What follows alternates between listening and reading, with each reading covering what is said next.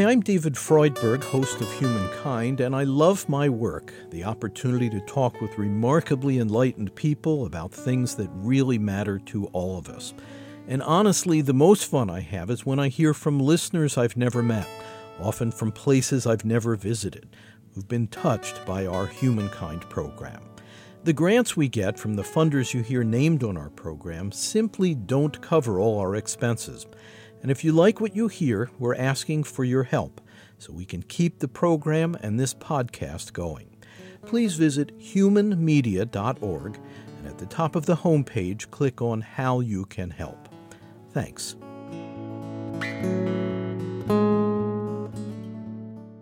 Humankind is produced in association with WGBH Boston and supported by the Humankind Program Fund. Additional funding for this series has been provided by the Corporation for Public Broadcasting, the National Institutes of Health, the Annie E. Casey Foundation, and the Park Foundation. I really think that the parable for our times in many areas, including education, is the emperor has no clothes. We need the little child to walk up and down the halls of our schools and say, the emperor has no clothes. This isn't education. This may look like education. We may have conned ourselves into thinking that this is education, but it isn't. And at some level, we all know it.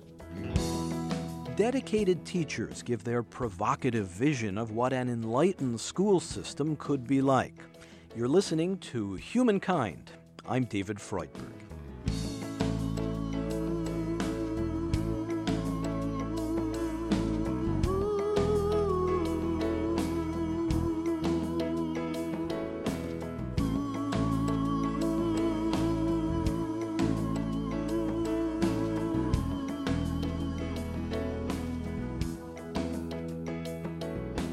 Beset with serious predicaments like violence in schools and teacher burnout, our educational system is in a time of transition. As it wrestles with these practical problems, there's also a growing sense that in many cases what people learn in school doesn't adequately prepare them for the challenges of real life. Teachers sometimes grow deeply frustrated by a system they see as obsessed with test results and competitive grading at the expense of a more meaningful learning experience. In this half hour, we'll listen to two committed and visionary educators, Parker Palmer in Madison, Wisconsin, and Nell Noddings in New York City. In working with young people and in books they've written about schools, both have taken the time to ask what is the heart of education. Beyond equipping students with technical skills, what kind of human beings should our schools seek to produce? In our rush to make children ready for the job market, are we forgetting their souls? What is our duty to impart wisdom to the next generation? And how can the values and structure of today's educational system be modified to accommodate a way of learning which addresses the whole person? We hear first from Dr. Parker Palmer, author of the best-selling book The Courage to Teach, which draws on his career as professor and now leader of a national project to help renew the spirits of educators. I was teaching a course at a private liberal arts college where I wanted to connect my students to the text that we were reading. It happens to be a very famous book about American culture that we were reading. And I wanted to connect my students to that text by asking them to write little autobiographical vignettes, little stories of their own lives as we went along through the topics that were being covered by this book. So if the theme in the book was what American culture thinks about freedom, then I would want them to write a little autobiographical story, what I was taught about freedom at home or in church or wherever. That was my idea of connecting the lives of the students to the big story that we were studying in the textbook. At the end of that class, a young man came up to me and said, "Dr. Palmer, in these autobiographical stories you want us to write, is it okay to use the word I? That was a kind of stunning moment, and I think every teacher knows it was a critical moment, because if I had rolled my eyes or raised my eyebrows, I think a young man who just made himself very vulnerable might have felt crushed. So, as gently as I knew how, I said, yes, of course you may use the word I. I don't know how you would fulfill this assignment without doing that, but tell me, why did you ask? And he said, because I'm a history major, and every time I use the word I in a paper, I'm downgraded a half or a full grade for it. Well, to me, that's a story, a very sad story, about the culture of disconnection in education, where the selfhood of the student is swept under the rug on behalf of some myth of objective knowledge. And I think what that does is to create an educated person in this society, and I'll put educated in quotes, who knows a lot about the external world and how to manipulate it, but knows hardly anything about what's going on inside him or herself. That's a recipe for danger, and I think we can see the danger all around us. You mean because you're almost trained not to discover and express your own feelings? Yes, and you're trained not to discover and express your own feelings. You're really trained to stay ignorant about who you are and what the inner dynamics of your life are all about. You learn nothing about your own anger, your own fear, your own egotism, your own desire to control, nor do you learn much about your own hope, your own faith, your own goodwill, your own desire to connect with others. A better model of education for us would reach more deeply into the selfhood of our students, that would help them, as they learn the great subjects that we teach, to learn about themselves in the process. I can give you a story from my own education that's one I think about a lot, because I believe I need to think about it. I was taught about the history of the Third Reich, the Holocaust, the murder of 6 million Jews and God knows how many gypsies and protesting Christians and people with mental and physical disability, anyone who didn't fit the mold. I was taught about all of that in this objective way, this way that kept the object of study disconnected from my own selfhood. I was taught not to use the word I, as it were, in studying the Holocaust. And the result of that was that I somehow imagined for many, many years that all of that had happened on another planet. You mean emotionally you kept it at such a distance? Exactly. I was taught it at a distance, and I held it emotionally at distance. I never connected myself with it. And as a result of that, there were two things I failed to learn that I should have learned in order to claim myself as an educated person. One is that the very community I grew up in practiced its own form of anti-Semitism. I grew up on the North Shore of Chicago in the 50s in Wilmette, Illinois. And if you were a Jew in that area at that time, you did not live in Wilmette, nor did you live in Kenilworth, nor did you live in Winnetka. You lived in Glencoe, which was a community ghettoized to keep them from people like us. I didn't learn that. I should have learned it. It was part of my story, not another planet or another species. The second thing that I did not learn, because of this disconnection between the subject and myself, I failed to learn that I have within me what you might call a fascism of the heart, by which I mean a tendency when the difference between you and me gets too great, when you threaten my conception of what's good or true or beautiful, I will find some way to kill you off. I won't do it with a gun or a gas chamber, but I'll do it with a label. Oh, you're just a fill in the blank, and we have all kinds of ways of filling in that blank. You're just a woman. or you're just a Republican, or you're just an administrator, or you're just whatever it is that I think is not trustworthy. And in doing so, I render you irrelevant to my life. So your contrary view of what's good, true, and beautiful doesn't have to bother me any longer. I've done you in. Somebody once said, when we start to categorize, we stop seeing. I think that's true. And I also think when we start to categorize, we start killing. I think of it sometimes as, how we love to net a butterfly and chloroform it and run a pin through it and stick it in a box. You can study it, but it's dead. And there's something in us that fears the butterfly on the wing.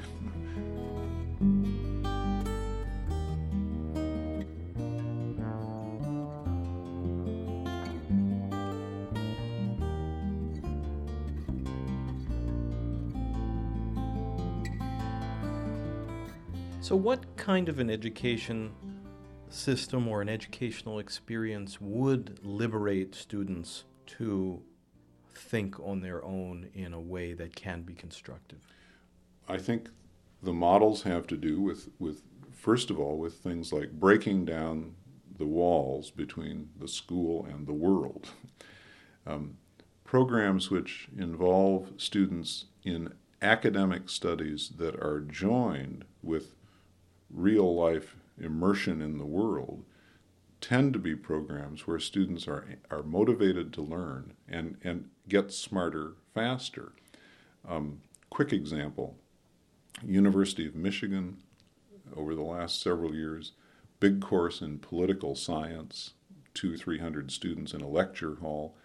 The professor did an experiment. Half those students got the standard curriculum, read the books, listen to the lectures, take the tests.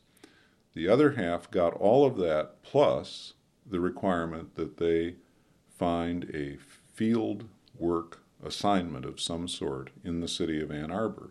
And since this was a basic political science course, your options were pretty wide. You could serve at a soup kitchen, or you could work in a political campaign, or volunteer in a voluntary association of some sort, all kinds of possibilities. He, for several years, tracked the grades, compared the grades of those two groups. And what he found was that the students who had the field assignment did better at the academic side of political science than the students who just had the academics. Well, that's a little counterintuitive, because you might think, well, the students who had the field assignment had less time to spend on their books, and they would also begrudge the fact that they had an extra assignment. But what we know in education, I think, is that when you break down the walls between academics and the world, or let's say between the mind and the heart, when you join the heart and the mind, when a student is not only studying the statistics of poverty, but volunteering at a soup kitchen, feeding people who are poor, that student is animated to learn in a way that's much more compelling than if you're just reading it in a book. The student is simply engaged. Simply engaged, and engagement, especially the engagement of the heart, deepens the engagement of the mind.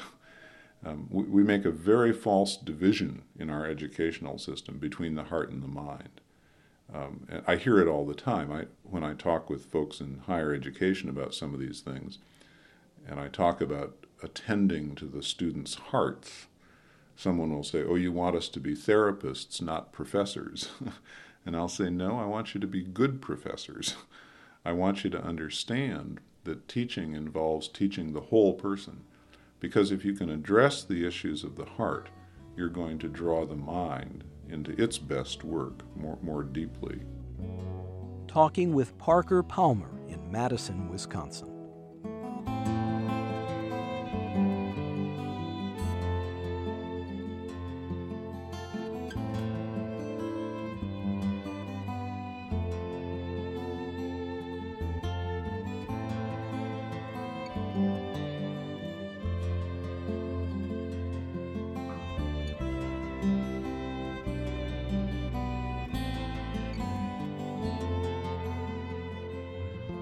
An educational system that helps to liberate the spirit of a young person must do so in part through nurturing relationships. Many of us have been touched by a special teacher who was gifted not only in the art of instruction, but also in the ability to care. Nell Noddings, who grew up to become a math teacher, was inspired by the special kindness displayed by one of her early teachers. My 7th grade teacher was a very, very young woman. Might have been her first year in teaching. She had a heck of a job because she had a 7th and 8th grade in one classroom. Imagine, picture this age group now, 7th and 8th grade in one classroom. I was enormously homesick because we had just moved from a school that I loved. It was our first year on the Jersey Shore. And then I got whooping cough, and I was out of school for about 6 weeks. This teacher came to visit, and she brought with her a quart jar of homemade tomato juice. I will never forget this because I did not like tomato juice, but from that day on, I loved tomato juice, and it's still my favorite juice even today. Because it was given in love. Because it was given in love. And when I got back to school, I had been a superb student, but I wondered what would happen to my grades in that marking period, since I wasn't there the whole marking period. And all she did was to give a couple A minuses instead of A's. And of course, I will never forget that. And I went on to work harder and do even better. Today, Nell Noddings in New York City is a professor of education at Columbia University Teachers College and is also on the faculty at Stanford University. With her husband, she raised 10 children, half of them adopted. Nell is the author of Caring, a book that urges us to reprioritize the school system and set as the main objective to produce people who are not only academically proficient, but also skilled in caring and loving. She believes in moral education that teaches young people to have more empathy. Most schools don't focus on the kind of education you'd like to see. They emphasize competency in liberal arts subjects like reading and math and science. Why do you feel it's the place of schools to train the whole person? Well, I would just point to the world around us and say, are we satisfied with what we see out there? With violence among children, with peer harassment, and there have been several studies recently to show that that's the harassment kids fear. I mean, there are a lot of middle school youngsters in this country who are afraid to go to school, not because they'll be harassed by the teacher, but because they'll be harassed by peers. They're afraid to wear certain things, afraid to comb their hair in certain ways, afraid to speak in class because they'll be ridiculed and so forth. One could argue this way, that we have to pay attention to these things in order that kids will learn all the academic stuff. I don't like to put it that way because I think these things are important in themselves. I do have a hunch that kids will learn the other stuff better if we take care of these things. But we don't do these things simply for instrumental reasons. We do them because we have a vision of a better world, a better society, a better way to relate to one another. What new skills would teachers at caring schools need to develop? Well, teachers can't be parents to their students and shouldn't be expected to be. That would be outrageous. Still, they need parenting skills. And among those skills would be a special kind of patience, I guess. Listening skills are very important. Something my late colleague Mary Budd Rowe made popular, this thing called wait time. You ask a question, most teachers don't wait very long for an answer. 10 seconds and they're on to someone else, and she said, if you just wait, just be quiet, the child may wiggle a little bit, but will finally come out with something. So it ranges from that sort of technical thing that we know through research to probing a little more, receiving an answer, treating it as an important contribution, even if it's a wrong answer. I mean, with artistry, a teacher can take a wrong answer and make it into something more profound than it looks on the surface, and really have it contribute to the lesson. So there are academic reasons for promoting listening skills, but then there are, of course, there are the human ones, so that you can sort of detect when a child wants your attention. If you have these listening skills, you can detect when this is a really important moment for the child and when it's kind of a superficial thing. You've raised some real concerns about the competitive system of grades and standardized testing. Yeah. What do you think is wrong with that system? Well, the way we're going at it now, almost everything, I guess. First, I would like a system of schooling in which winning doesn't depend on someone else losing. I mean, that's first and foremost. And what we're doing now in pitting schools against one another is, I think, unhealthy, because it suggests that for there to be winners, there have to be losers. And when you think about, and this I've actually seen in some school districts recently, suppose a school is told, okay, your scores are below the median, and you better do something about that. Get them up there. The staff may then look at the student scores, see that there are a bunch of kids just below the median, and so if you concentrate on those kids, you can get your average score up above the median. Now there are quite a few kids way, way below. You don't bother with them, because that isn't going to change this median. That's one of those pernicious effects. The other thing is that if you concentrate too narrowly on tests, you can get kids to learn stuff for the test, and it'll be gone in a matter of weeks afterward. What in the educational process gets sacrificed by an overemphasis on grades and testing?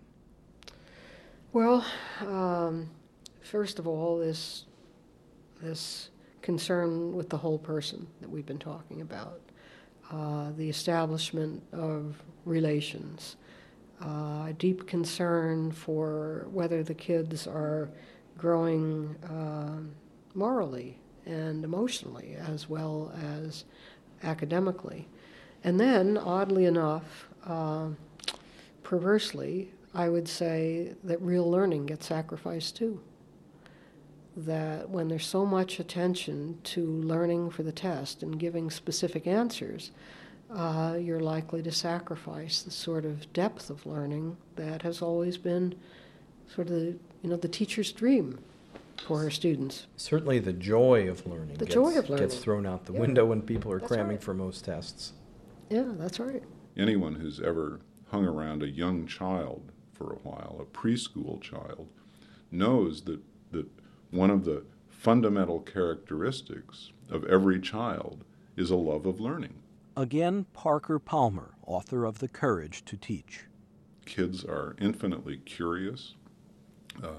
You just spend an hour with a 5-year-old and try to keep up with the questions, and you'll know how curious they are.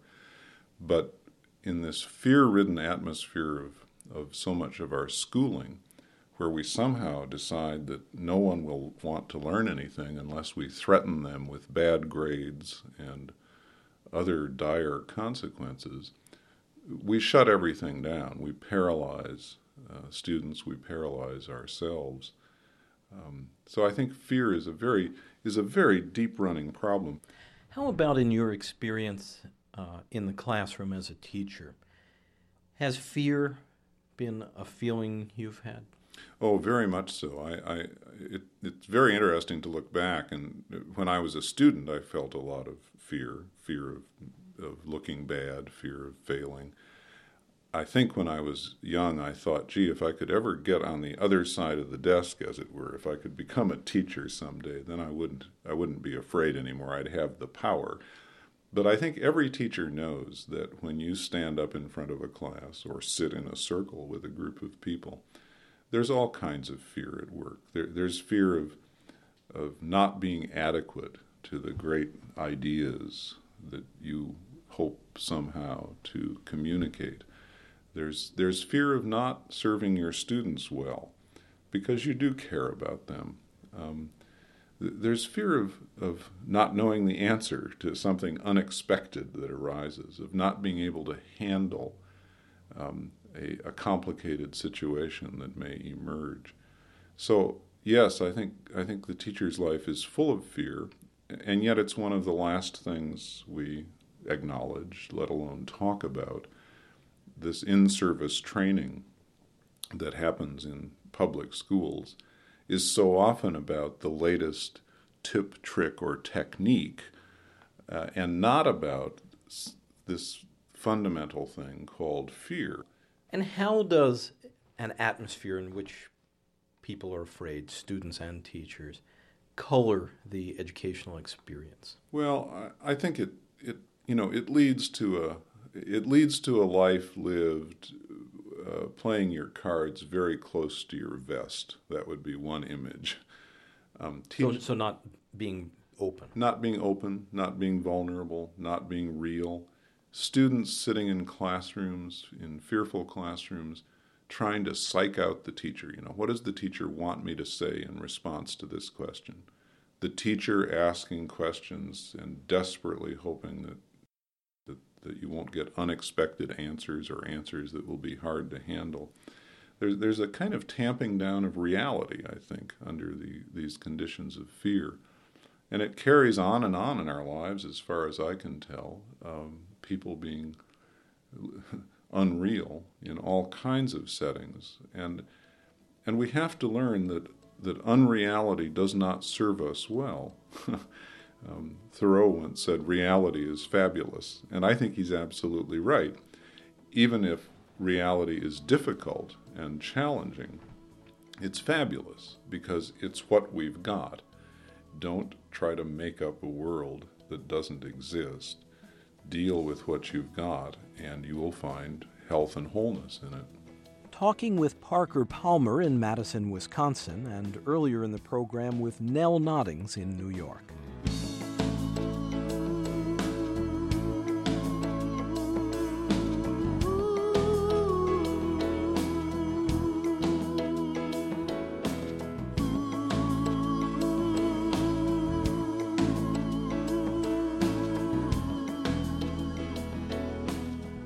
You've been listening to Humankind with David Freudberg. In a moment, we'll give you information on how to obtain copies of this series. Humankind is written and produced by David Freudberg. Studio recording by Steve Colby. Associate producer is Tom Bryan. Editorial assistance from Tony Buck. The program is presented in association with Far-Reaching Communications and Interlock Media. Humankind is produced by Human Media Foundation. To purchase a CD copy of this program, please call 1-800-5LISTEN. That's 1-800-5LISTEN. Or visit our website, where you can also obtain an audio download of this and our other programs and can hear selected episodes free. You can access free written materials related to this program as well. Our web address is humanmedia.org. That's humanmedia.org. Again, if you'd like to purchase a CD copy of Humankind by phone, please call 1-800-5LISTEN, and our web address is humanmedia.org. This is Humankind Program Number 2, Teaching from Within. The executive producer is David Freudberg. This is Humankind. To hear more episodes of Humankind, you can subscribe to our free podcast on iTunes, Stitcher, or your preferred podcast player. A new episode each week. The podcast title is Humankind on Public Radio. And if you enjoy this program, be sure to leave us a kind review at iTunes and Stitcher. If you want to support the program, please visit humanmedia.org, and at the top of the homepage, click on How You Can Help. Again, our web address is humanmedia.org. Thanks.